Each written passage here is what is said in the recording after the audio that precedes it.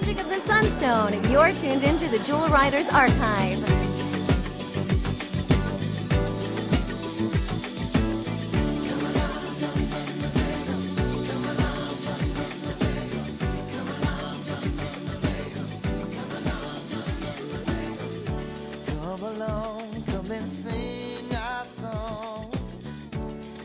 Hey Jewel fans, I'm Chris. And I'm Ronnie from the Jewel Riders Archive. We're here today to celebrate something a little earlier than Jewel Riders. This year, in addition to the 25th anniversary of Jewel Riders, also marks the 35th anniversary of She-Ra, Princess of Power. Oh, and it's such a fun property too. I love She-Ra. And it's so similar to Jewel Riders as well. Oh yeah, there's a ton of similarities. I think people who love Jewel Riders would really love She-Ra, or even the new She-Ra and the Princess of Power also. Definitely. So we're going to be talking to someone who is involved with She-Ra, and that's really exciting. Yeah, so today we've got Dave Woodman with us. He's an artist who worked for Filmation in the 80s, and he's a brilliant animator, and we're so pleased to have him with us today. Well, hello. Oh. Hi, Dave. Hi, it's Ronnie. How are you? Ronnie, I'm doing great. Awesome. And I have Chris on the line with me as well, so we're going to be doing a double phone call. He's in one end and I'm on the other, and you're here as well. I like that. Hey, nice to meet you, Dave. Nice to meet you, Chris. What a great thing to talk to you guys today. We're going to make the world a better place. I hope so. What matters more than that? My parents were Mormons, and they took me to church, and I was so bored. We'd go to church for hours, hours and hours, and so I started to draw all of the program. And then we lived on a ranch, and I had my own room that I would go in. There weren't friends or neighbors or anything. Just I'd go in my room and I'd draw pictures. I could take myself anywhere, just by drawing pictures, me with anybody. It was good. A lot of isolation. How about that?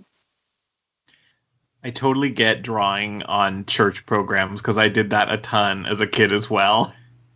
We're both guilty. Yes, yeah. Exactly. So that really kind of sparked our interest. Now, I can say, at least from my childhood, I was heavily influenced by the animated cartoons that I saw, which was obviously the ones that you worked on. But for you, what was the biggest source of influence?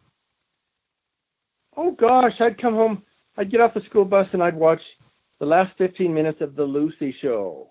That was just paradise for me. I mean, that's not animation really, but that was entertainment, and it was uplifting and funny and happy. And I've never really understood why Lucille Ball didn't connect with Disney ever with animation, but she didn't. So anyway, let me think. You're asking about animation influences, right? Well, I mean, I think that if you said Lucille Ball and, Vivian Vance, I mean, if they influenced you, it doesn't necessarily have to be animation. So if they influenced you from an early childhood, were you drawing caricatures as a kid on those church programs? Yes. And the thing is, what happened with that is, how did this unfold? Let me just remember. Someone told me, Lucille Ball wants to, yeah.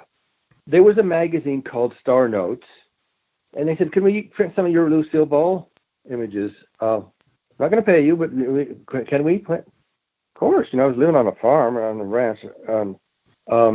Yeah, you can print my work. I thought that was great. And she saw it. And then I got word, Lucille Ball wants to buy some of your drawings. Are you kidding me? That's so cool. This is like the person that I admire most in the world reaching out to buy my drawings. And I don't know another time in her life when she bought artwork. It just wasn't really her thing. But it was during the Here's Lucy years, and maybe she just felt really, really grateful for her fans and her life. And so I sent off a bunch of artwork, and she bought some from me, sent me a check. And after that, I thought, okay, I'm an artist. Really. What a fantastic story. That's awesome. And I remember, as far as animation, I remember going to see 101 Dalmatians. I remember my sister dropped me off, and she was supposed to go with us, but who knows where she went. And we went in there, And I just thought that was amazing. Cruella de Vil, I thought, why does she have orange hands? What's going on here? She is wonderful.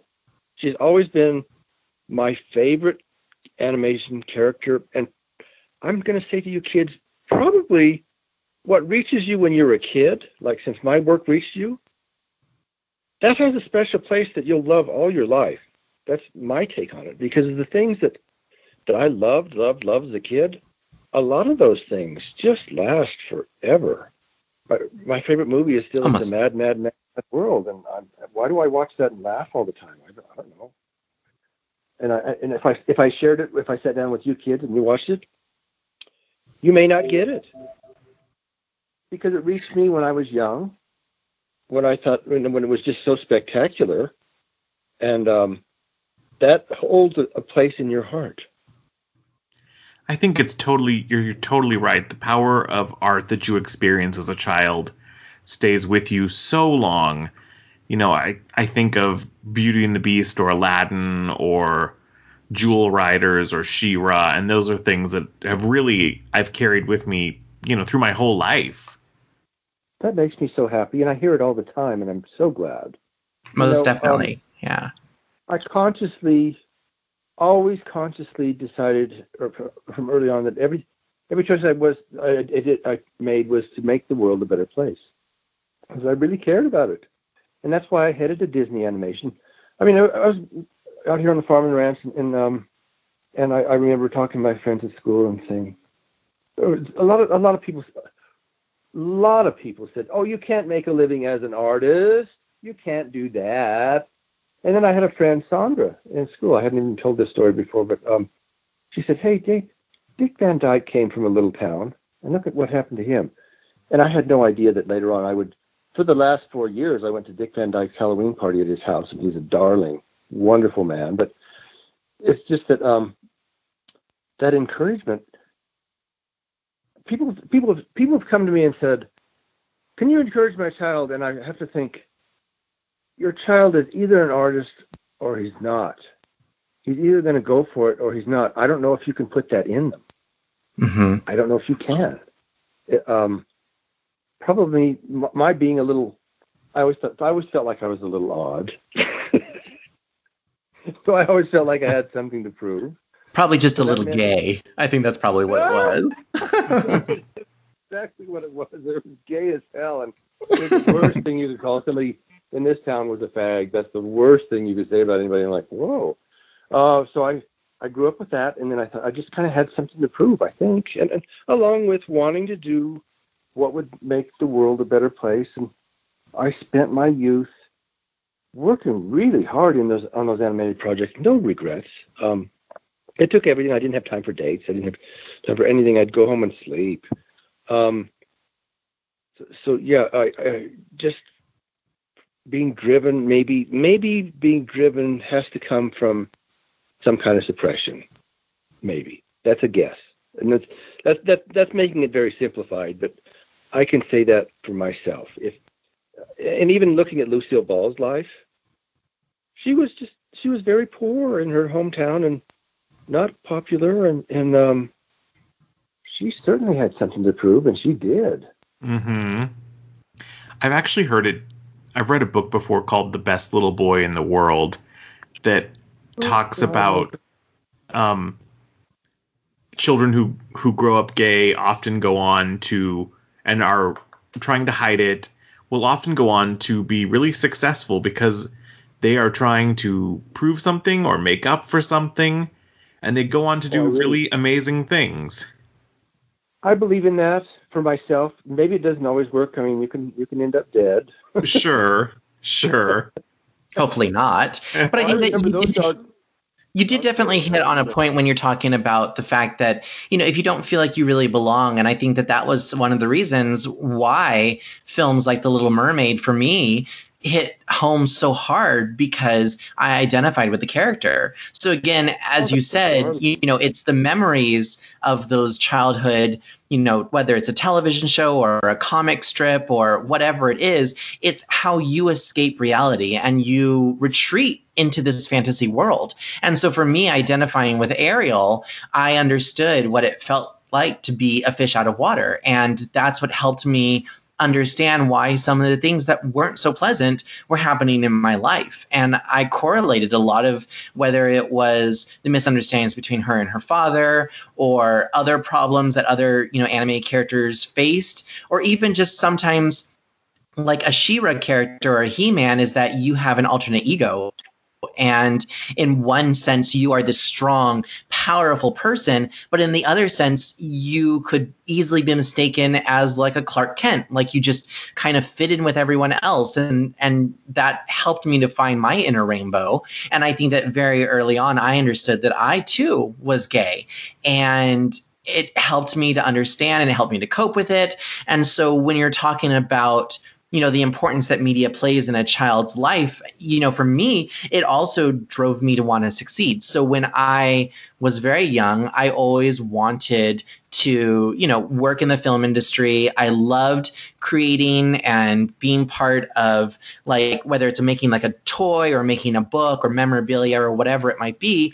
And that also led me down the path of my marketing career. So I think that when you're young, a lot of your interests definitely mold what your future will be. Now we're getting somewhere. Most definitely. Because, so many gay guys love this stuff. And what you said really resonates. And I don't know if I ever actually figured it out before, probably, but sometimes I wonder, why do so many gay guys just really love this stuff that I worked on? You really said a mouthful there. Oh, well, thank you. And, I think that, thank you. And, the thing is that whether, there's lots of people that have talked about the original Hans Christian Andersen story, and that too, they say that it's even his own telling of how he's bisexual or whatever it might be. So it's like, I feel like some of these stories were written that way, and then whether they were created by Disney or they were made by another animation studio, it's like the story continues to inspire that targeted audience. So that's why I love them. Yes.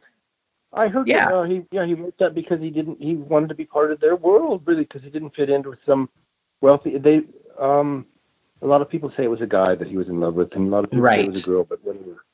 Well, one way or the other, we identify with it, I think that feeling of not fitting in is a universal feeling. Gay or straight. Okay. Oh, I love it. Okay, because it sure works. Right. Everyone can be the underdog. I think, everyone can look at characters like Ariel and Belle and feel that sense of I don't belong with the people around me. Mm-hmm. But I do think gay people are particularly prone to feeling that. Right. Very prone. Poseidon Adventure, I understand a lot of gay guys like that because they're in an upside down world. I'm like, wow, that's cool. Oh, that's an interesting. I never thought about that for that. Yeah, and you touched on something else about the original stories that come through. I interviewed, like you're doing me, the woman who wrote "It's a Mad, Mad, Mad, Mad World," and I talked to her. She wrote to me once and said, "It's amazing that you're responding to the story that we wrote, and not especially what the film turned out like, because it was a very moral story, and she didn't. A lot of that was cut out, the moral parts, the reason these people wanted the money and whatnot, and she was just very impressed that I could pick up on the feeling that she put into it. So how cool. Mm-hmm. Different translations of the story and what carries through. Definitely. So from being inspired to leave your rural kind of country living, did you then move to the city, or like what was your first gigs? I was a missionary. Were you? I was. Well, I was always very geared towards wanting to do the right thing, and at that time, that's what I thought was the right thing. Well, now I think I have to go to Tennessee from door to door and apologize to those people. But I wanted to do the right thing, so I did the missionary thing. After that, I went to college up in Sheridan. My parents were wonderful to me. I don't know why they believed in me; they just did, and I guess I just never really gave them a reason not to, which is nice. They let me go to Sheridan College, Sheridan in Canada, and Toronto, Ontario. They were open in the summertime only for Americans to come, not Americans, USA people to come up there. And I went, and I basically learned the in-between flip, which was the way you flip paper so that you can draw a drawing that goes in between two drawings and you can watch it move. And I made more money off of the in-between flip than anything else in my life. So thank heaven. I mean, where were we going after that? You asked me something. I hope I answered it all. Well, basically, like, where did you start off in? Like, you know, you were coming from a rural country living to missionary, apparently. And then from there, you know, basically, like, where did you start? Carry on with that. I went to a school, a Mormon school called Rick's College, which there's not a lot of people impressed when you tell them you went to Rick's College. But I did. A lot of the stuff I learned there is totally obsolete. Totally. So I would not like to shoot down the idea of going to college because maybe it's really important now. A lot of times they look for a degree, but for my time period, and maybe this still works. My father used to tell me, he said, "Dave, when you get a job, they're going to tell you what they want you to do and how to do it." Oh, okay. So when I went out to Hollywood, I thought I'm going to see if I can just get work and have people pay me to learn instead of paying a college to teach me. That's the way to do it. That worked. It worked. It worked like a charm. They set me down, and I knew the in-between flip. That's all I needed. So they set me down. This is what we want you to do, and faster, cheaper. I would recommend that even if you can. I know college is important. If I had gone to college, I would have learned storyboarding, and that could have carried me further. But that's the only really regret that I have. Other than that, I couldn't get a job at a gallery because I didn't have a degree in college. And do I really care about that? You boys tell me, is it different? Well, I think that you can definitely get more experience. You know, it depends because, I mean, I myself also... Right. I mean, I'm still, I hate to say it, but I'm still on my college path. So I never really officially graduated. And yet I've gotten so much experience, you know, and I've still gotten jobs and I've still gotten freelance gigs. So I think it is important. But at the same time, you know, as you were saying, is that why necessarily pursue that when you do have opportunities like internships or where you are able to get the job and you kind of learn as you go. I think that there's definitely positives in getting a degree. And, you know, sometimes you do, as you said, you know, you do need that education piece in order to get certain jobs, or, you know, maybe you don't have all the opportunities open and available to you if you don't have that credentials. But I think that overall, you know, you can learn a lot of things. And for anyone who is listening, let's just, you know, we have to remind some people. I know that most people are going to be fans of animation and might understand the lingo, but do you want to explain to them what exactly an in-betweener is? Sure, but let me finish one thing that I just really think is important while we're talking about college. I went to a little college. Ask me the in-betweener question later. Okay. I went to a little school when I first went out to Hollywood. First went out there, didn't know anybody. There was this little storefront called the Brandis Art Institute. They're trying to get things going, and they were teaching animation. And I went there because the people you go to school with, this is your connections, your friends. The people you know. When somebody gets a project greenlit, they're going to hire their friends. Remember that. So anyway, what's an in-betweener? And in-betweens take up most of the movie. If you watch a movie, there's an extreme drawing of Ursula over here doing this, and then another extreme drawing of her over there doing this. And then I just would fill in the drawings in between to get her there, keeping track of the volumes, keeping track of the expressions they wanted, keeping track of the lip sync of the whatever she's saying, the dialogue, the voice track.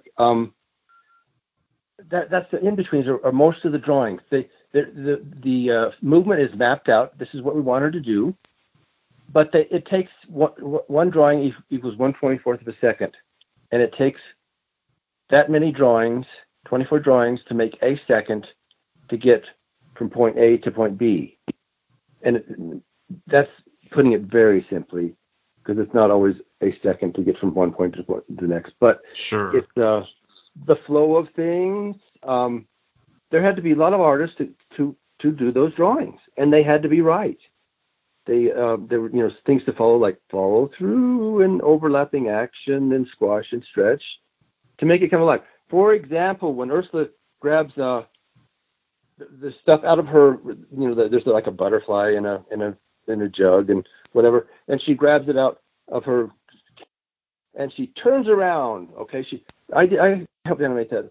When she turns around, the guy said, "Okay," the key said, "Okay, Dave, I want you to redo this drawing. When she turns around, make her butt go way up. Let's have her really sticking it out." So that type of thing to keep it alive. That's a very quick scene. You'll never see. I mean, now if you go and look for it, you could see, and you could like frame at a time.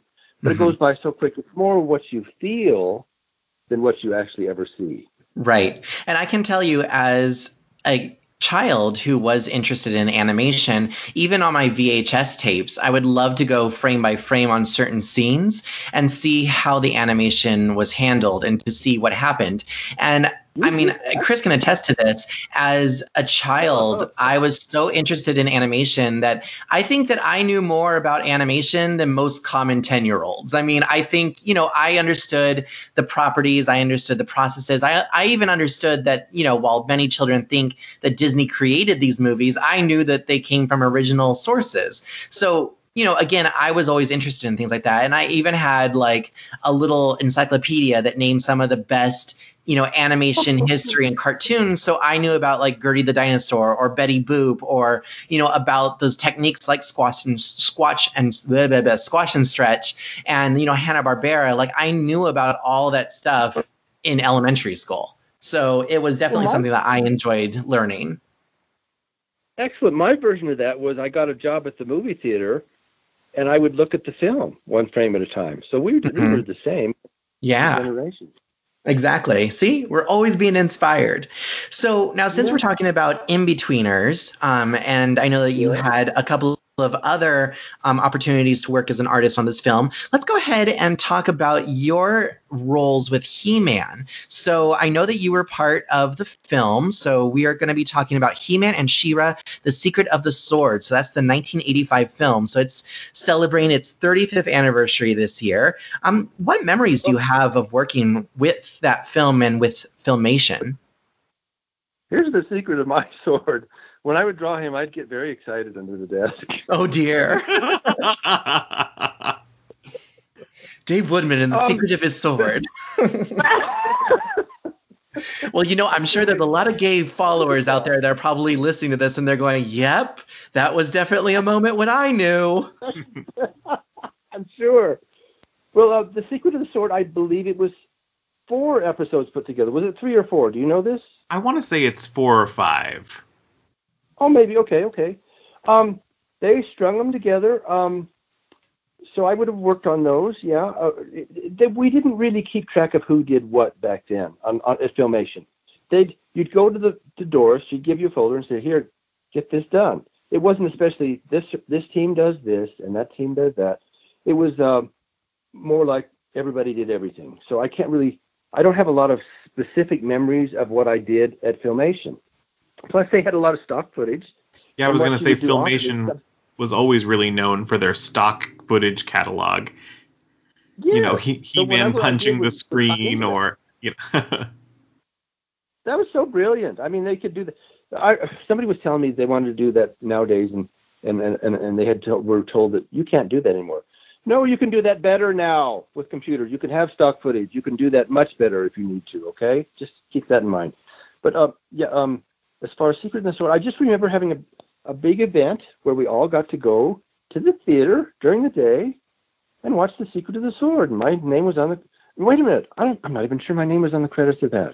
I think it might be uncredited, unfortunately. I might be on that one. But see, the funny thing is, at the same time, they released Pinocchio and the Emperor of the Night, which is they had a feature unit for a while. They were going to try and compete with Disney. Right. But my name is on Pinocchio and the Emperor of the Night. I never did a single drawing on that. Oh, really?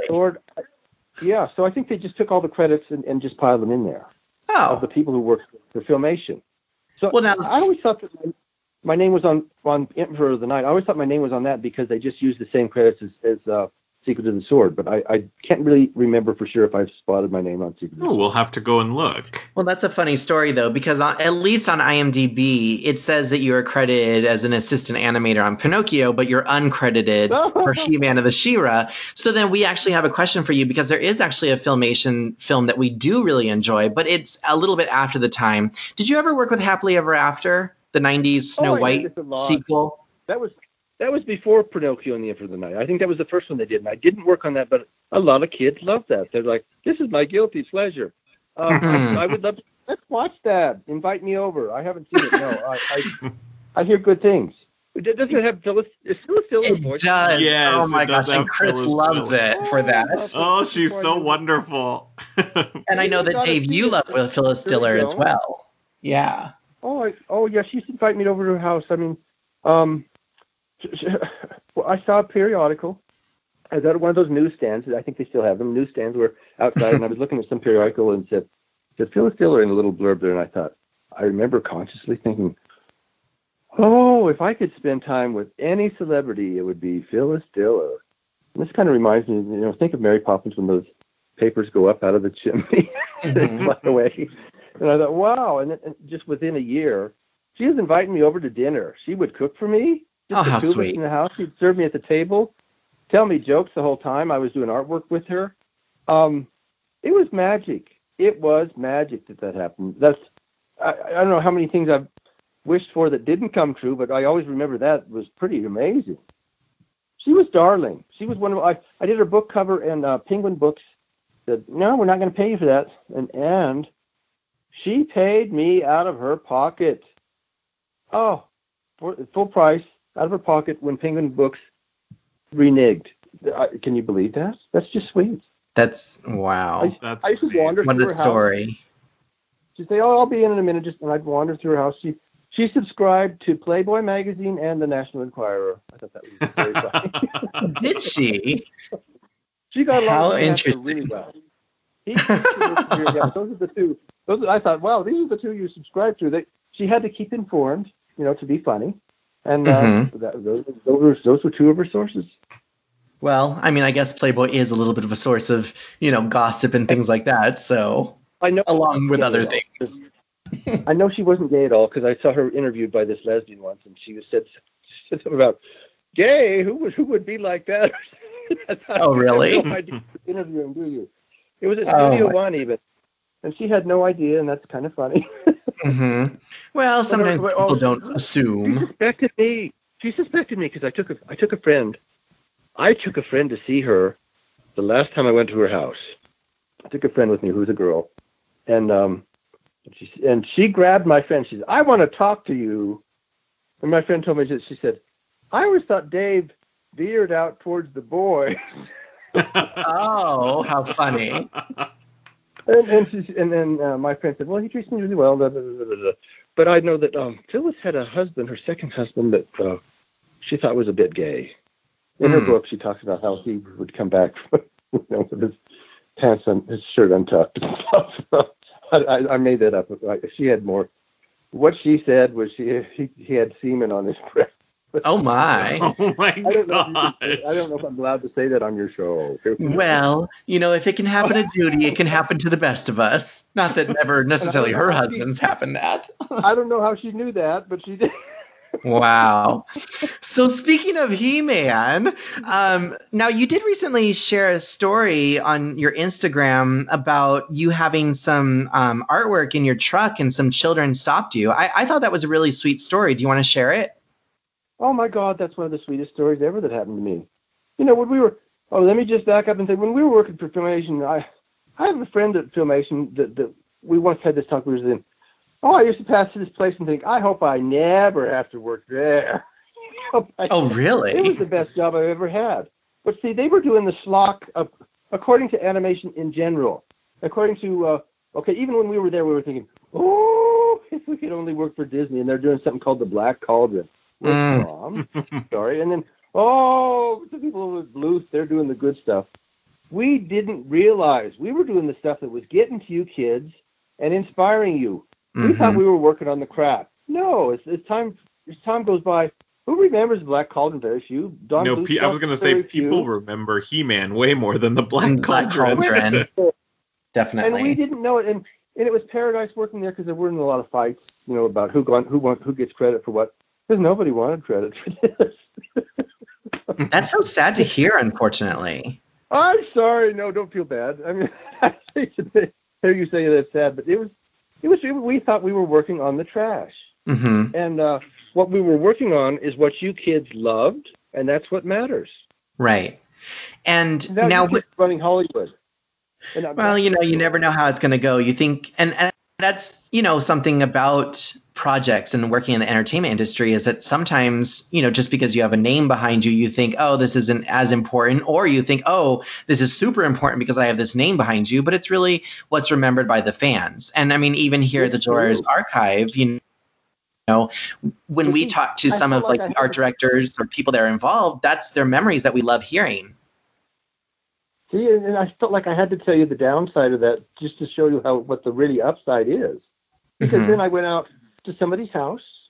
I don't know what I was doing there. Some place in Reseda, some rural area, and I wish I could remember, but I don't. I went into the house for some reason, and when I came out, the kids that were playing in the yard had stopped, and they were all staring at me. I'm like, okay, what's this?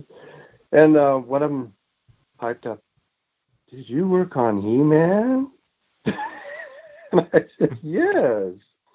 And then I looked at my car seat. There was a folder that had the Filmation logo on it. I thought, oh, they looked in my, it was a pickup truck, but they looked in the front seat and they saw that folder. And as I drove away, they just all watched me with their mouths open. It was the sweetest thing. So yeah, so that's a little clue there that I was working on something that mattered and doing what I wanted to do, make the world a better place. Now, you said that you also did have other credits working on He-Man as well. So you had mentioned breakdown artist, character designer, and animator.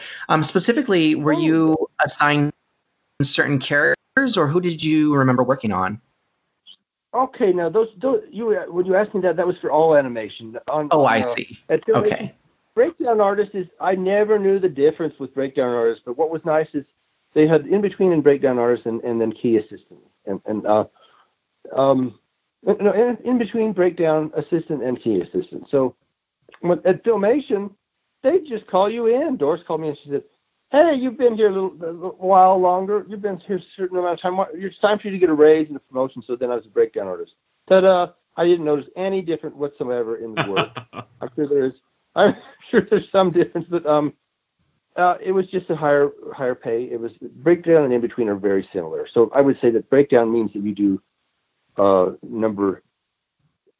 If there's 5 drawings, you do 1 and 3, and then the in betweener does 2. That just makes sense to me. And it's not really always that mechanical. They hand you a scene, you get it done, and you have to be able to roll through to make sure it works. That's another thing with your fingers rolling the pages. Then you could see how it moved. So if everybody just did their in-betweens, it might be no. But if you rolled through it and the same person did it, it would be much more of a flow, much more tendency to make it work. Right, because you're following your own art. Yeah, well, because if you're responsible for the whole scene, then you're familiar with what's in there. If they hand you to just do this one in between, you don't know. I mean, it's different that way.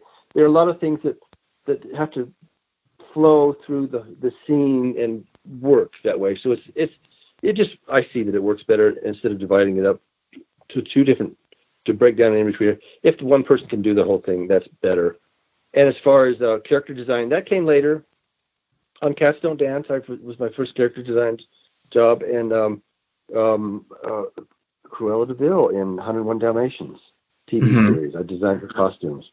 And animation, there was a pecking order, and everybody was expected to be an animator. And I never wanted that. I never wanted that. Was higher pay and more respect. But I didn't want to do the scribble drawings. What I did, you kids, matters now, is I did the drawings that you see on the screen. That's what I wanted to do. That's what I did. The animators would do more of a rough version, and then we would make it solid and move like we were supposed to pretend like it was a real person, a real character. Right. That's Now, yeah. And speaking of the animated characters, so I know I'm going to go back to, again, She-Ra and He-Man, but you did recently post a photo of, it looks like a setup cell, or at least it's a production cell with maybe a setup and a production background as well. Do you have other artwork that maybe you saved from the filmation of He-Man or She-Ra, or do you have any specific memories? I mean, do you remember at all, like any scene or any character that you drew from that movie? I have model sheets that I found because I drew guys on the back of them that I liked. Oh, I see. Those guys are probably really ugly by now anyway, but that's why I have the model sheets. Now, if you want He-Man and She-Ra artwork, you can get it where I got that. Palm Springs Vinyl Records and Collectibles, they sell this. They're going to run out because their provider of all these cells evidently recently sold everything overseas. So that's gone, but they have original He-Man, She-Ra stuff in there. If you go in and look and talk to them, for a while they had Brave Little Toaster. I'm astounded by some of the stuff they have. They have gorgeous stuff, but I know for sure if you hurry, there's a long cell of She-Ra riding a horse, and there's another character in it. I think it might even be Bo riding horses. But anyway, it's a long pan cell with the copy of the background behind it. I always notice that when I go in there. Oh, that's awesome. So, I've got a few He-Man and She-Ra cells and like cleanup art in my collection. Yeah, which is really cool to have. So I don't really have a lot because I picked some film out of the trash once. It was He-Man turning by the power. Or whatever. No, is that what when he holds his sword up? Yeah, by the power of Grayskull. Yes, and then he transfers. For some reason there was a film strip of that in the trash, and I picked it out and I sold that later. But as far as cells, we didn't. I don't have. All I have is what they gave me from Palm Springs Vinyl Records and Collectibles. I see. And as far as being an animator, I was an animator once. That I was working for the Croyers, and they said, "You do this animation." I thought, "Oh, well, okay, I know I can, but I wanted to do the assistant work." And it was Honey, I Shrunk the Kids. So when in the beginning, the animation when the kids first shrink and they go woo, they get hit with a ray or whatever, and they shrink. That's my animation and my cleanup. But as far as doing the animation, I knew the techniques of animation and what to do and what to follow. But I've always loved working clean, so that's where I fit in with rough animation. I see. Now, to talk a little bit about Filmation, I was wondering if you had any memories of Lou Scheimer. Oh, God, he was a darling man. He was wonderful. People used to compare him to Jimmy Stewart. I kind of see that. Oh, I can definitely see that, yeah. Yeah. He was always there with us. He was always nice. The guy that he hired to do the color, I don't know his name, but he was really crusty and mean. I remember one time I was at the Xerox machine, and this guy was all impatient behind me, making noises. He was so impatient. What the hell? I knew. What's wrong with you? But he was important because he did the colors, and we always thought, don't get mad, you guys. Don't be disappointed when I say this. Everybody there thought those colors were just atrocious. They are a little lurid when you look at them today. We thought, what the hell is going on here? But he was Lou's friend, so he did the colors. Lou was darling. He cared. Get this. Back then, they cared about making shows with a moral. Oh, mm-hmm. I love that with a heart. They don't do that anymore. They give you the worst example of how to be. But just they cared about putting things out. I mean, they went through. I think they would talk to priests and stuff like that. I'm guessing, but I know that the priest part. I'm guessing, but I know they talked to a lot of people and got feedback to make sure those shows were a good example to you kids. I'm like, wow, who does that? They cared. He was a good person. He was a very good person, and he fought to keep the last TV animation studio here. Eventually, it tanked, but you know what? I admire him so much. I would love to have been friends with him. I was just one of a cog in the wheel. I was one of the drones, like usual. I love being a drone. You just go to work and do your job and get all this work done. I didn't talk to him much. I wasn't friendly because I thought I didn't have anything to offer. It's interesting that you should talk about the morals. Chris and I had gone to PowerCon not long ago, and there was a panel discussion where they had specifically talked about the morals. Chris, do you remember anything specifically regarding that? Tell us, Chris. I mean, I'm trying to remember because I didn't go last year to PowerCon. Was it a couple of years ago? Yeah, it might have been. But they were basically just they were talking about how they would end all the shows with specific where they went back and they like talked about like, oh, you saw this in the show and this is the reason why you should do this, kids. So right, and so some of the panel was talking about the fact that they felt like it was a little hokey, like, oh, kids aren't going to really remember that, and yet people in the audience were really good, and they were saying, no, that was the part that I remembered the most. Like, I remembered that at the end of the show, like that's what we stayed on for. So, it might have seemed a little ridiculous at the time, and maybe, Lou was one of those idealistic men that, wanted something good in animation. I think that by reaching for something like that, he definitely created something that was memorable. We put it in your heads. I'm so glad we did. Yes, it was positive brainwashing. Meanwhile, the other brainwashing just made me think that I was a mermaid at age 3. But that's a whole other story. But that's fine, too. Exactly. Your fish out of water. Uh-huh. True. So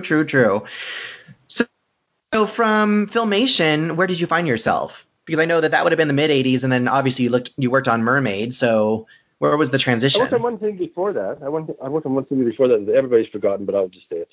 There's a movie out there called Star Chaser, and it's the first 3D. Oh my gosh, I love that movie. You do? Oh, you just there you go.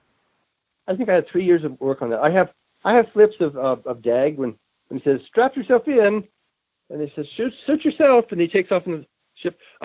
Whenever the ship would land, the landing gear, I drew that because they didn't have. It was computer animated. Back then, a computer would hold a pen. Get this, and it was like Etch-a-Sketch. Mm-hmm. And it would it would draw on paper. What is that? Wow. And, I know it's like some sort of Rube Goldberg device, almost. It was very. I think that's a good way to put it, because it was a chain going left and right and a chain going up and down. They would pull the pin. I don't know how they hooked that up to the computer, but they did. And then a lot of times the computer would forget to draw lines, and they'd hand me this undone drawing, and I could finish it. I knew what lines were left out, and then the computer would only handle doing the head of the ship at a time, and then the neck of the ship, and then the body of the ship, and then the left engine and the right engine. And I would take these drawings and cut them together on one sheet of paper, tape on the back. So all those drawings would end up being one drawing because I did. And then when they'd had to land, I would put the landing gear coming down. Like at one point when the landing gear kicks that robot's head off, that's the type of thing I would do. I'm surprised you know that, and I'm glad you do. But see, we would do one drawing for each eye. I don't know if you saw it in 3D, probably not. But you can go on YouTube. I haven't, yeah. If you go on YouTube, they transferred it to the hokey, blue and red glasses. It was polarized in the theater, but you can watch it in 3D on YouTube if you want to, if you're curious. And we did one drawing for each eye, and I love that. I love that now. If I want to do a drawing in 3D, I can do that, and I have plans even that I might do that. So there you go. But that's backtracking. You want to go forward from that is everybody was trying to get in on it at Disney because Filmation tanked. It went under, and there's always all this panic and what are we going to do and whatnot. I remember it was even on the news. Jeez. But we all tried to get hired at Disney. And I had a friend who had to get a job right away because he just needed the money, and he got this job that was nothing. But I said, I'll take your portfolio in for you.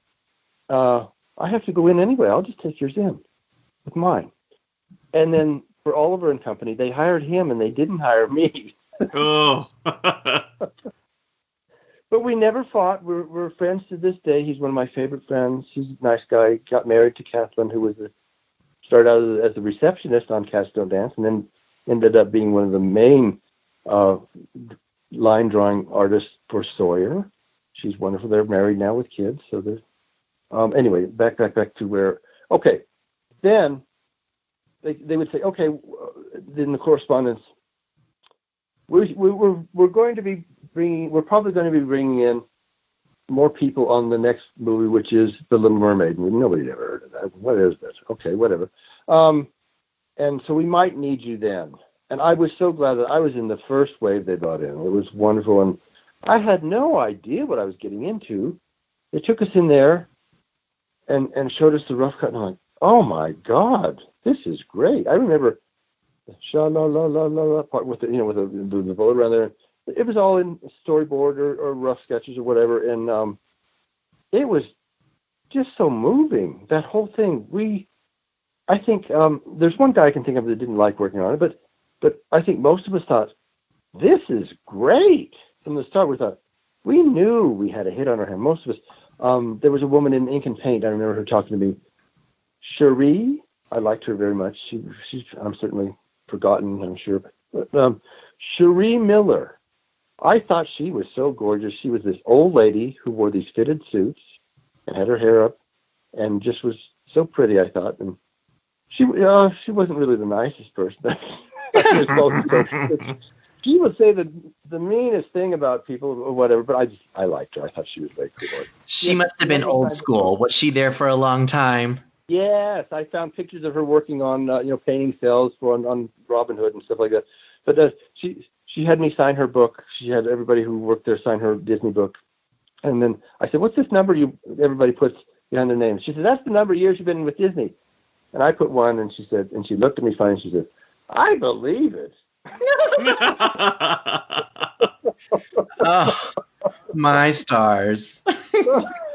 She's standing right behind me in the photo of the whole crew of Little Mermaid, which is all these people. She's standing right behind me, and I said, "Hey!" I saw her in the hall, and I tried to be funny. I said, "You're standing right behind me in the photo of the Little Mermaid." And she said, "How could you tell?"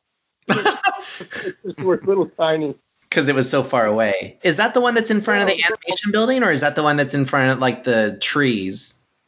The trees out in the park, yeah. With everybody, the stores. Yeah.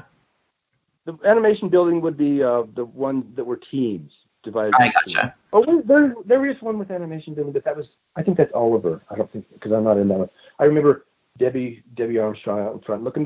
She was always so pretty and wonderful, Debbie Armstrong. What a sweet girl. Now, being that Mermaid is one of my favorite Disney films, I'm actually just trying to put on a timeline. What year did you get to Mermaid? Like, was that early on in like 86, 87, or when were you part of it? Oh, yes. 88. 88, okay. We did one a year. Okay. 88, and I thought, oh, Lucille Ball's going to see this, and it's a redhead, and I just was hoping she'd like it, and then she died. Right, but she died in 89, so she died before this, because, Mermaid's in November, so she must have died before it, unfortunately. Yeah, she never saw it. That's sad. I was hoping she would. And they were doing, they were thinking about doing a Hansel and Gretel back then, but I guess they could never figure out how to stretch that for 2 hours. And I was thinking, let's bring in Lucy to do the witch, please. That would be amazing. That would basically just be that episode where she does the witch in the village. There you go. Yeah. I did a drawing of a very silly Lucy as the witch. I'll show you that. I'll send you that. That would be so sweet. So for Mermaid, other than, working with the people, was there any, I've seen your art, obviously, of working with Ursula. Was there any particular scenes that you remember the most, or do you have behind-the-scenes stories that maybe Ariel or Disney fans haven't heard before? Well, I don't know if you kids would be aware that there were 2 teams that did Ariel, and they didn't especially get along with each other and didn't check so much with each other. So that's why she looks real different from time to time. Have you ever noticed she looks real different from time to time? Occasionally, yes, I have seen that. Okay. And Belle, there's one animator who did Belle, who always insisted that you followed her drawings, and you can really tell when Belle is looking a little different. Later, when I was gone, you can really tell with Captain John Smith. He's never the same in anything. But yeah, anyway, so that's one story from behind the scenes. I remember doing the story where Scuttle's listening to Eric's foot, and I thought that was hilarious. So I got to work on that. It's like one of my favorite moments from the movie. Oh, I'm so glad. I love Scuttle. See, and Scuttle, I wanted to work on Scuttle. I didn't know anything about this Ursula thing. I wonder where, but I knew it was a Mad, Mad, Mad World had Buddy Hackett in it, and I knew his voice was good. I thought, I want to work on that. He's my favorite. So then, but Vera, who I had worked with on An American Tale, doing freelance, so she was familiar with me. She was the head of cleanup, and so she pulled me into her group. I worked for Vera the whole time I was at Disney in her group, and I loved that. She always had me on her side, which is, she's the head of cleanup, and she picked me. That's wonderful. Again, it's all that who you know and who were your friends. Yeah, who remembered me from just picking up scenes, and that they were good. I only did 2 scenes that I remember on American Tale, when Tanya hangs up the violin on the wall, and when there's this big creature that has a funnel on his nose. What is that? A cat that's trying to be a mouse or something? And he has a violin, and he's like waving it around. And I have that. I have copies of that if I can just find them. With Dag, when he's saying "Strap yourself in" from Star Chaser, I have like bound in books where you can flip through it. That I kept some of my work. If I can find that. Oh, that would be awesome where to see. Going with this? Oh yeah, I hope I have it. I know I have it, but I don't know where it is. And I really want to show people that. And I did Roo in the Tigger movie. Roo, when he looks up and I don't remember what he's seen, but he looks over a log. And I had these drawings, and I taught a class, and I brought all this stuff in because I was doing my best to teach this class. And some kid stole that from me, and I'm like, oh, please, I can never replace that. And I know your mother threw it out. Oh. Anyway, oh, please, don't steal. Don't ever steal. It's a terrible thing to steal. Terrible. Don't steal. I try never to ever steal because it does damage. It's a bad thing. He-Man would not approve. Yeah, remember that episode? Hey, boys and girls, if you steal things, are you gonna get it? Yes, without people like that who took, animation artwork from the production, we wouldn't have a lot of the behind-the-scenes things that we have today because, unfortunately, the studios just didn't keep things like that. They threw them away. True. They threw, Well, I kept the model sheets like I've shown you on now and then. And that's great that you did. Oh, I love them. And Ursula, what they call us into this little room. Think of big table with chairs around it, like some business. What the hell? Like a business meeting. And they handed out this little handout of Ursula and all her tentacles, and they said, "This is the most difficult character we have ever had here at Disney, with all of these legs and suction cups to keep track of." And I was like, "Oh no, this is my first Disney job, and I have the most difficult character." And of course, go big or go home. A panic attack, but I couldn't let on. And then I just came in and I did. It wasn't bad. It wasn't. I loved it. It just wasn't really that bad that I remember. It wasn't any different than any other. It probably took longer to draw her, and we had to do one drawing an hour. But I don't remember it being. I don't remember wishing that I was on Scuttle or anything else. I worked on Flounder. I did Scuttle. I did some Sebastian. I did all the characters except for the chef. I don't think I ever did the chef, but so many of these characters I did. Just a drawing here and there. We would go around to different teams. I was on the Ursula unit, Ursula team. Team Ursula, right here. So then I would go around when there were no more folders full of drawings and said, well, we don't have anything for you yet. We got to get this done. So go around to the different areas and see who has work. And they would hand me Sebastian or whatnot. And so that way I worked on all the characters. I see. Now, actually, let me talk about how you were talking about your secret sword. For many gay boys, Eric was their first crush, especially because he was, this heroic prince in the Disney movie. I mean, obviously, some boys also found He-Man and other people. I mean, I think Eric is very dreamy, and, sometimes I see my boyfriend in him. But, specifically, did you ever bring, like, when you were I mean, I know that you said that, the character development that might have come later, but I mean, when you were drawing these characters, did you ever think to yourself, like, like he has definite sex appeal, like I'm going to make this person a little bit more sexy than usual? Okay. Well, I couldn't really, it all had to look like it was done by the same person, so I couldn't give him a bigger anything. But I definitely thought he was hot, and in fact, they let us buy 2 cells, and they gave us one. And one of the cells I bought was Eric, and a lot of people didn't understand that, but they just didn't know me very well, did they? Right. Were his pants especially tight in that scene? He's with Max.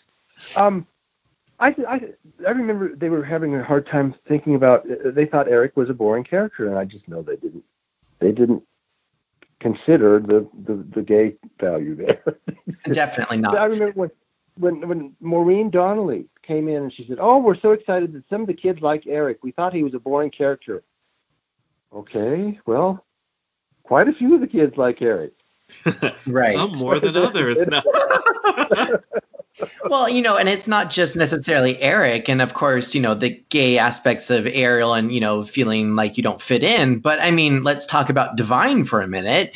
Was it known in the studio that Ursula was based upon the drag queen, or was that just something kind of hush-hush, kind of an inside joke amongst the We all knew designers? it. I knew it.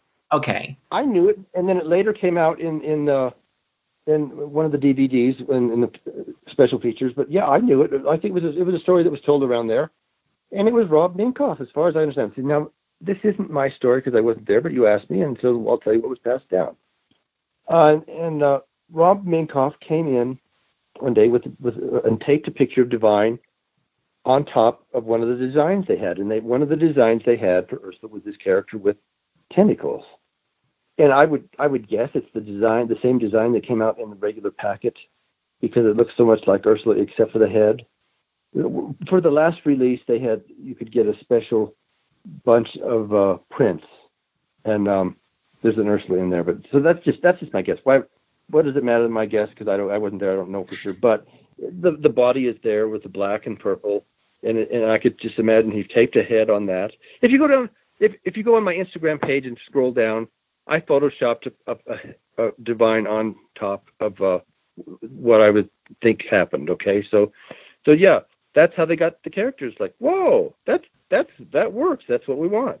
That's a fun story. And you're actually spot on, because I just watched the Disney Plus special Howard, and they talk about how Robert did that. So you're absolutely right. He put up an image of it. But I thought it was fun, though, being a gay man at a studio. Now, were you out necessarily? Like, was it an accepted thing at the studio, or were you not out? I mean, how did that go? I remember at Filmation, it was terrible because people wanted to know if I was gay, and I was just afraid I'd get fired and all that stuff. Because I remember they had a blood drive, and they said, now, if you're homosexual, we don't want your blood because there's this AIDS thing out there. So I wasn't giving blood, and I didn't want to have to explain it, but I thought that was awful to be in that situation where, why aren't you giving blood, Dave? Mm-hmm. Oh, that wasn't very nice. But there are things in life that aren't very nice, especially with gay people. And that, by the way, that's my quest to help the gay guys. They need it. That's where I fit in to do for the rest of my life. I hope to make the world better for gay guys because I understand them. A lot of my following people that I like, and my friends certainly. That's what I can do. People come to me and say, "Oh, do this for the children. Do this for the." Yeah, well, I've pretty much done my bit for the children, and even when I was working on The Prince and the Pauper with Mickey Mouse, I was talking to Brett Newton, and he's a gay guy, and everybody knows I didn't just out him. I'm sorry, but anyway, and we were saying, "What are we doing? What are we doing? We're working so hard to make this as beautiful as possible for these kids. They don't know the difference. They don't know the difference between He-Man and Ariel. What are we doing? We're spending our whole life working for these kids. Now that you guys are 20 and 30 years old, it's not bad. It's great. I didn't see that coming. But when people want me to, they say, "Oh, Dave, do something that teach the kids how to draw Mickey Mouse." I just really want to put my energy into helping the world. There are so many persecuted gay people in the world. Let's face it. I mean, it's come a long ways, but there are so many that just have a hard time, and I want to help. This is where I feel I can fit in and I can help. Most definitely. And I mean, as I mentioned before, I think that you are already helping. So whether the stuff that you thought you were creating for kids, I mean, obviously it lasted with us, and here we are. And, I have many friends who they grew up just like us on the Disney. Gay? Well, and then they they have children themselves, and then they show it to their children, and then now their children love it. So it's like they continue, and as Goes on far forever. Isn't that great? It is. And so I think that, having a target market now for yourself is perfectly fine. And I think that that's kind of where your caricaturing comes into play. So just for listeners' sake, after Little Mermaid, you also worked on Beauty and the Beast, and then you also worked on Aladdin and Prince and the Pauper, as you mentioned. Where did your career take you from there? After that, I went to Turner Feature Animation. They were doing PageMaster. And along the way, I worked on The Making of Me, which was in Disney World in Epcot. It was Martin Short talking about where babies come from. I animated sperm for Disney. Okay. That's a fun story. I worked on Honey, I Shrunk the Kids, as I told you. I worked on Paula Abdul Dancing with the Cat in Opposites Attract. I worked on something called Computer Warriors that nobody remembers, and I didn't even remember that I worked on that until I saw it on IMDb. Christmas Vacation with Chevy Chase. I don't know if you know that movie, but it's quite a classic, and I'm glad that so many things that I worked on lived on and on. I'm just lucky because there's a lot of animation that's been forgotten. Oh, I think that you've worked on a lot of things that have become cult classics as well. Whether it's mainstream cult classics or small audiences, but most definitely.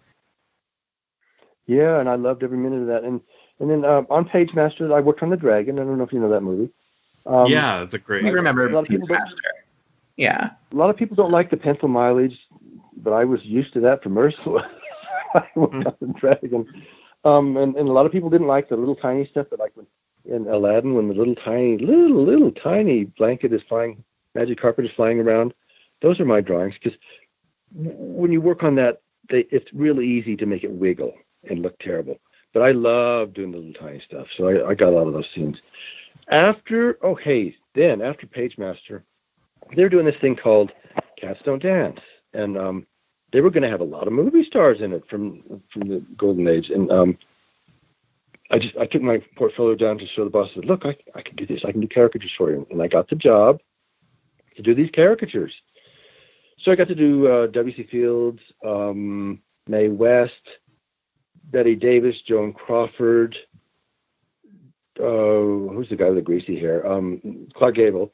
The guy with the greasy hair. I'm going to have to watch this movie now. I don't think I've ever seen it before. I've never seen it either, and I actually just bought a copy of it. Oh, did you? Go watch it today. Invite him over. Okay. We'll have to do a live stream of it. You'll like it. I really think you'll like it. It's very underrated. It bombed like hell. Well, naming those names, I think that's right up my alley. I mean, you've named all those classic characters that I love and adore. So seeing caricatures of W.C. animals, of course. Yeah, it's David Copperfield. I'm the official artist for W.C. Fields' family now. So really? Anyway, yeah, I'm just delighted when youngsters know him. Well, I think that we're special youngsters. Again, we are gay youngsters who are taken by classic Hollywood. I know. I was going to say, I love Mae West. I know. Come up and see me sometime. Yeah. Again, those are the people that we adore. For whatever reason, when I was your age, I loved Charlie Chaplin. Nobody cared about that stuff back then. But yeah, so maybe we can just relate the history. Well, Lucy loved Charlie Chaplin as well. There you go. It's all in perspective. Cats Don't Dance. I think you'll like it.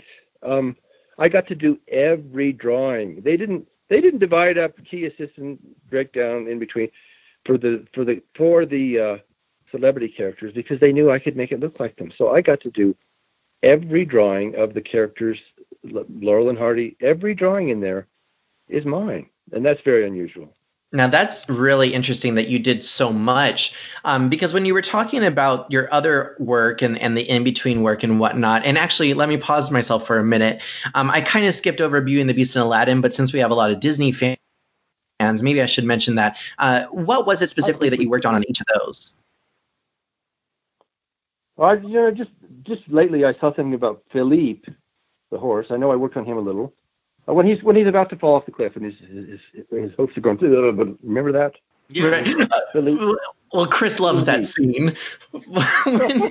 Philippe, where have you taken us? Yeah, that line is in my family is the standard "we're lost" line. It's "where have you taken us, Philippe?"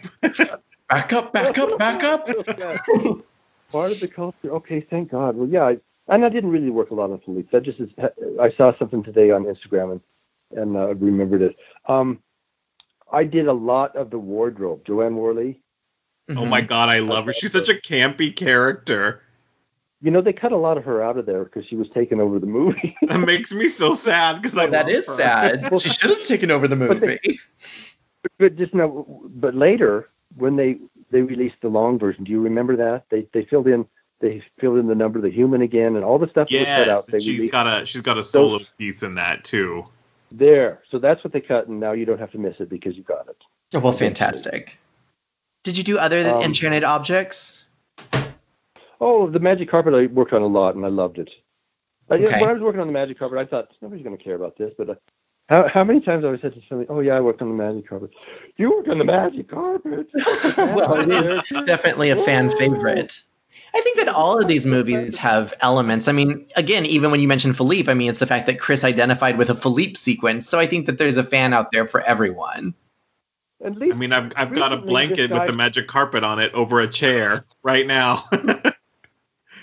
Recently, a really good artist contacted me about, he said, "Did you work on the scene of Ursula saying, banished and exiled and practically starving?" And that, yes, I did. How did you know that? I have 2 drawings from that because he asked me if I had anything.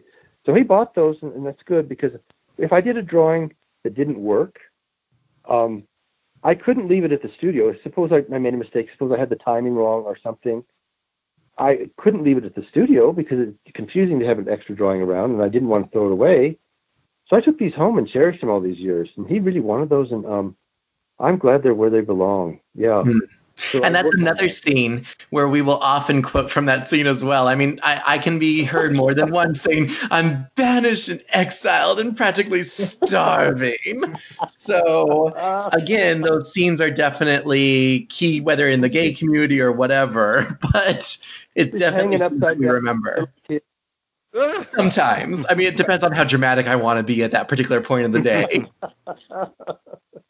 And what I was getting with when you were talking about Cats Don't Dance is that those other films, you know, when you said, well, I did a little bit of work here and there, you know, and if I was done with the particular unit that I was working on for the day, I went around and did other things.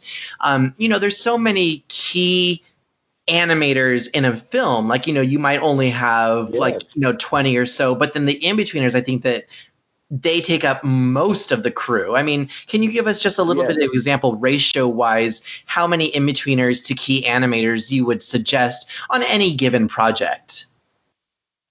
Oh, that's just hilarious because I was asked that on the radio.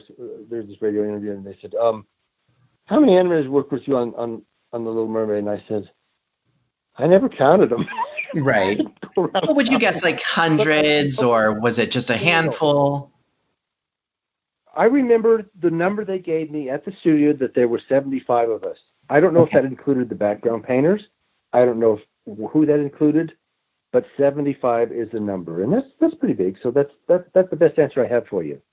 Well, that's surprising that there was only 75, you know, animators, whether that's in-betweeners or keys, to create, you know, an hour and 18 minutes of animation. So that's a pretty amazing feat. I was lucky. My goodness. 1 in a million chance. Oh gosh, yeah. And the animation people back then tended to be good people. They weren't especially, you know, the people who they were artists. They were artists. They wanted to make a living being artists, so they got hired to do drawings. And they were nice, generally very nice, good people. The animation field, I would say, attracted a lot of nice people.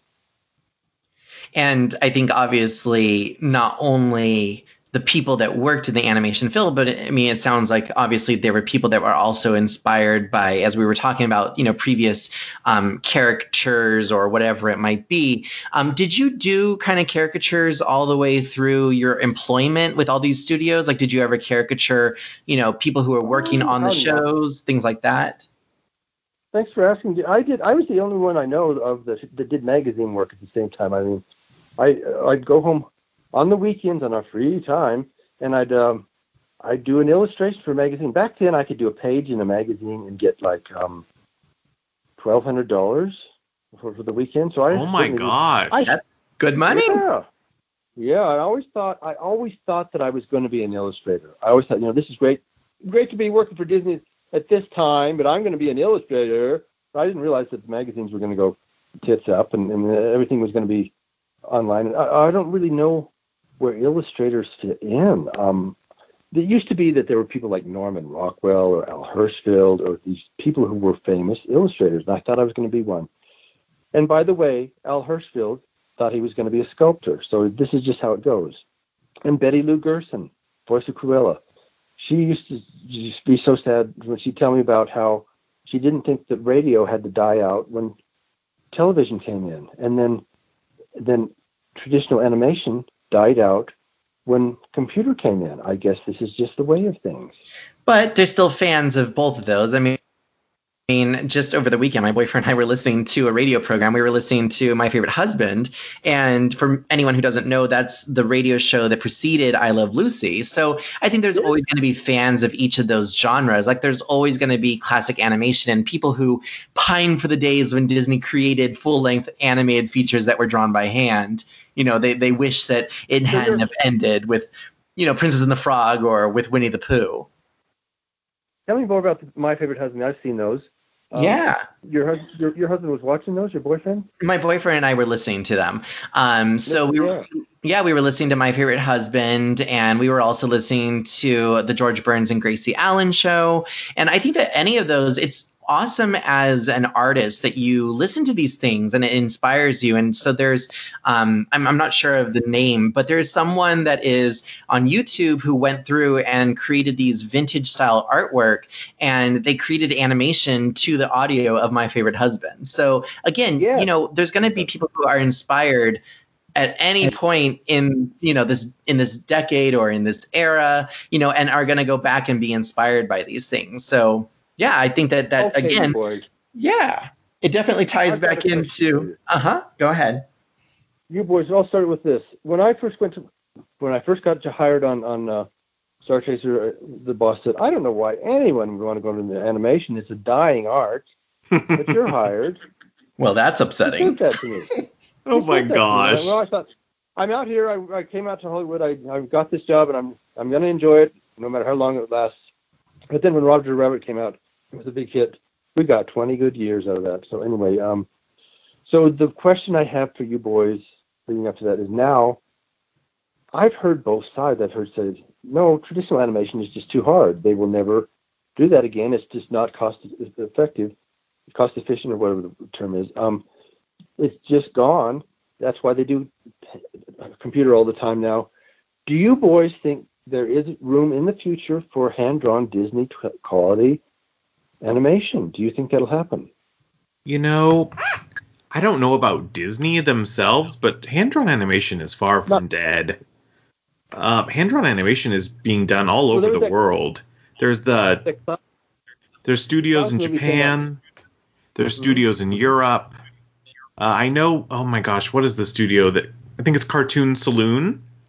They made these beautiful films, The Song of the Sea and The Secret of Kells, which are based in like Irish mythology. Oh, yeah. Yes. So, I mean, I think someday Disney will come back to it. I mean, it'll be difficult. It'll be difficult because they've lost all of the artists who can do it in the U.S. And they don't have their training ground like when they used to do the animated shorts. That's a big key part of it. Cinderella.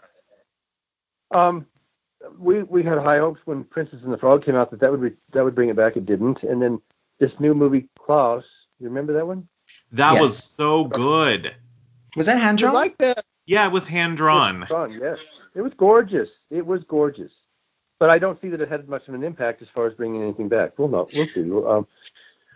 On the Simpsons, they still do hand drawn, but that's mostly overseas. They do I tested on that, so I know how they do that. Just mainly the pose test extremes. I guess it's not dead completely, but I think from my viewpoint, at least, the thing. Right, and that's what I was going to say is that it was much more mainstream back in the day, and I think that when you had other studios, as we mentioned, Filmation or Warner Brothers or Universal creating their own, exactly, they were all creating their own feature-length animated movies because they were trying to jump on the bandwagon of success that came after Disney released all that string of different movies and the hits. But then I think like anything else, as we were mentioning about radio dramas, like the radio drama has also kind of come back around. I mean, Chris, you were just mentioning those, what did you call them? The podcasts where they kind of do radio dramas? Well, I don't think so. Well, we were just talking about it. So it was basically where they're reenacting like books, or they do like books on audio. Well, I mean, yeah, there's oftentimes in audiobooks they'll do full cast recordings, which are very radio drama like. Right. So what I'm saying is that there's always going to be a fandom for each of those things. But mainstream wise, I mean, even look at Disney park attractions. We can cry out till we're, hoarse that we want practical sets and we want, animatronics once again. And yet what do? They continue to give us, computer generated imagery attractions and things that are based upon, generate imagery around us, like, experiential, like in the recent releases in Hong Kong or Shanghai, I mean, where they did the Pirates ride and things like that. It's like we can tell them till we're blue in the face that we want practical sets, and yet they'll continue to give us these other things because it is more cost effective, as you said. It's just the way that, unfortunately, as a corporation, they're not going to look into the nostalgia of it. They're going to look into what's most efficient. Yes, and I suppose building the animatronics, I suppose that's more apt to break down over the years than showing a film. Mm-hmm. Although I have to say, I saw some video out of Tokyo Disney where they're working on some animatronics for Beauty and the Beast. Yes. And those are the most fantastic looking animatronics I've ever seen. Really? Yeah. Oh, how wonderful. But as I've mentioned before, Tokyo is separate from all the other part. They like to spend money. Yes, and they're also helped and operated by the Oriental Land Company as well. So it's not just necessarily the Walt Disney companies, saying we want to do this or whatever. But that's a whole other conversation. So, to answer your question, Dave, I mean, I think the thing is that we might not see things the way that they were ever again. Just like with the movie musical, we might not necessarily say that there was ever, a musical heyday again, but occasionally we'll get those fun musicals that, will be oddities, the Moulin Rouges and things like that will pop up and they'll kind of bring a little bit of a resurgence, and we'll see a Chicago again and it'll be like, oh, remember this? Like, this is awesome. But then it'll be a fad. And so somewhere along the line, someone might make another animated full-length feature, but I think it's going to be a fad, unfortunately, and it's not going to be mainstream. Yeah, so, it be that thing. And thousands and thousands of people employed by those. Definitely. Years. Then that's just gone. It was a lot of people that helped to bring the dream and the vision to the silver screen. So now your focus is more, as you mentioned, on kind of the gay audience, and it's going to be on like caricatures and focusing on that. Tell us a little bit about what you're doing now, and if people are interested in finding your artwork, where they can find you. Okay, well, I've got a company put my work on cards, on greeting cards, and you hold your phone up to the card and it plays a song. So if it's Judy Garland, you scan the code and it plays Over the Rainbow for you. That's nice. I'm going to do this Triton movie. My main focus. I was working out at the gym every day before things shut down because I've got to get my body as good as possible. So that's my main focus, is my body and my health at my age. And I just want to be as strong and wonderful as possible. So that's my main focus. Palm Springs Vinyl Records and Collectibles, you can go in there and get sales, and you can get some of my work is for sale in there. I sell jewelry made out of the car from It's a Mad, Mad, Mad, Mad World. I hiked down the mountain where the car crashed, and I found all this aqua glass. This is really cool. So I make like shift knobs or keychains or jewelry, anything I can make out of the aqua glass that's actually from the movie. What else? I'm going up north to really have a crash course in computer with my friend Tony, who works in Silicon Valley. He's getting me all new computer equipment, and I'll be, everything's online now. You know, that's the way it is. And that's why my Etsy store's done well lately, because I had it set up for years and years and years, and everybody's happy with their sales, so that matters. So Etsy, if you go to Dave Woodman Art on Etsy.com, I've got even drawings from the heyday I've got that I have for sale there. Anything I can sell that's my work. What else? There's to save the Orinda Theater, you can get $10 pins of my Golden Girls caricatures and my the Munsters. Those are 2 square pins that you can get to save the Orinda Theater. They did a good job on those pins. I still apply to work in animation every chance I get. Anything can happen in life. Every year I used to work at this park up north, and I don't know how that's going to be, because theme parks are just not really what's happening right now. But I would go up and they'd have me as the guest to draw people, or I could draw Disney characters for them, and that was wonderful for the month of October. Every year I did so well. Everybody loved it. No complaints about anything. That was always paradise for the last 4 years. We'll see how that goes. What park was that? It's called Deloso Family Farms. It's up near San Francisco. And it's just, a pumpkin patch and corn maze and stuff like this, and haunted house. And it's very cute, and they're packed. They're open for the month of October. That's incredibly close to where we grew up. It is. Actually, Chris, I was mentioning it to Dave that I remember going there as a kid. Good job. Okay, yeah. Well, and I think there's going to even be a bigger park up near there somewhere. So I don't really know yet about that one, but it's in the works, and I just love Delosos. They're wonderful. Well, definitely the next time you are up there, I live just north of San Francisco, really? So I will definitely come out there the next time you're there. Well, I'm up there in August. I'm going up to stay with my friends, so let's meet. And then also on Instagram, if anyone is interested in following you, you're on Dave Woodman Art. So that's your Instagram, where you post lots of Disney and some Filmation and lots of different fun caricatures and gay icons and things like that. So that's definitely something if anyone enjoys that. Thank you for that. Yeah, follow me there. I hope so, because I really put a concentrate. It's nice that I have this whole library of things I've done on Facebook all along. So then when the day comes, every new day I go back to Facebook, and on this day, and I go down and I can pick up everything that I've done through the years on Facebook since 2008, and I can transfer that and put it on Instagram real fast. The entertainment value is still there, and I don't have to create it from scratch, so that works.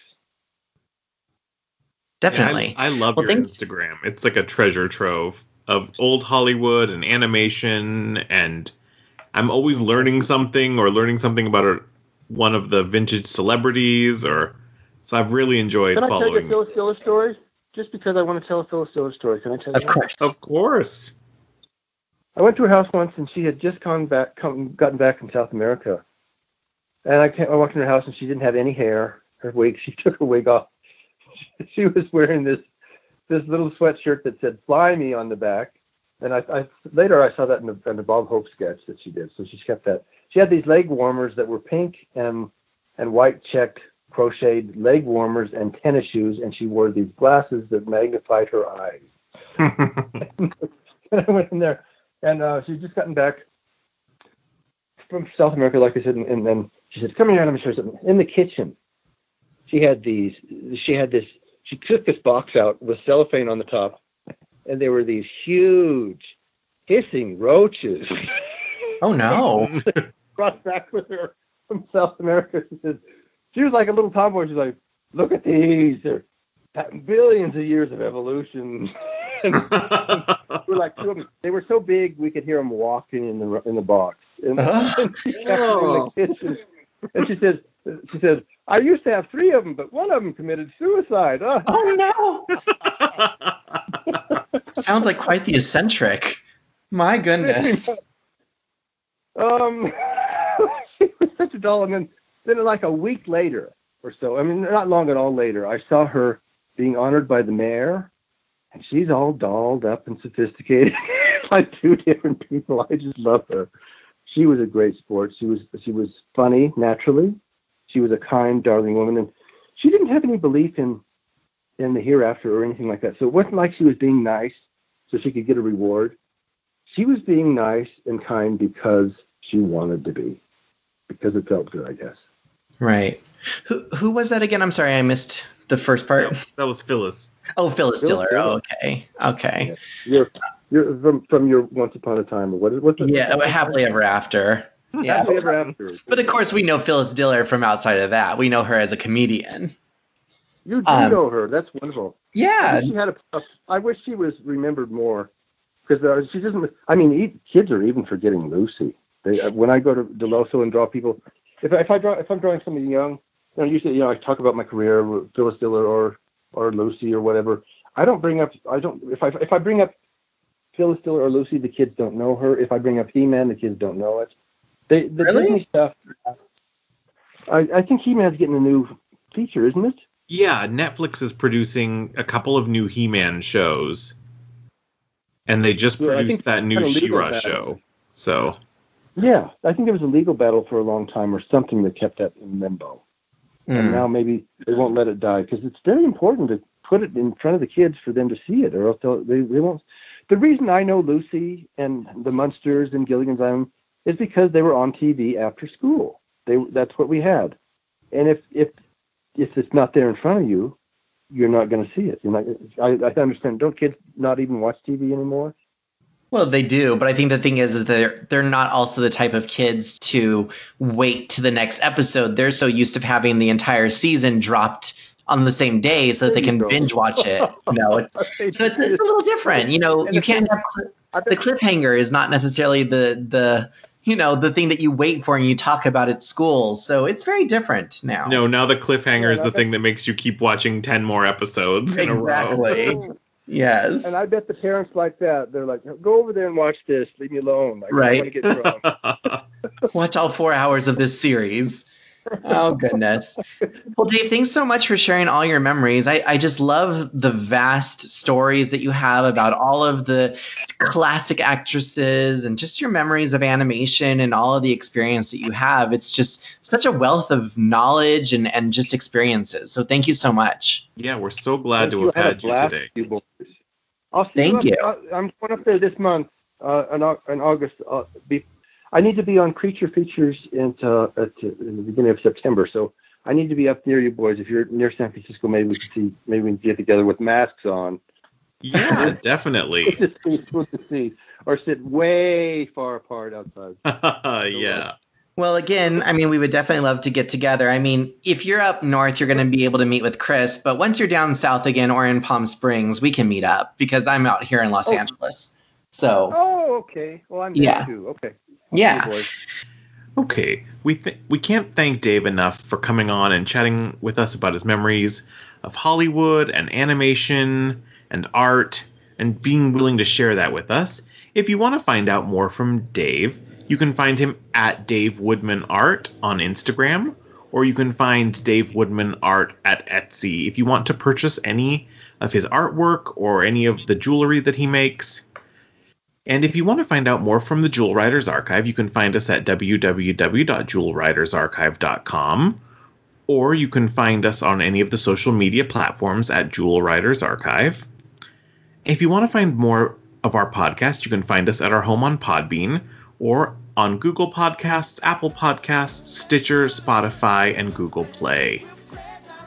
And as we always like to say at the end of the show, friends together, friends forever. Yeah. Thanks, Dave, for joining us. We appreciate it. We hope you have a great rest of your day. Bye-bye. Bye.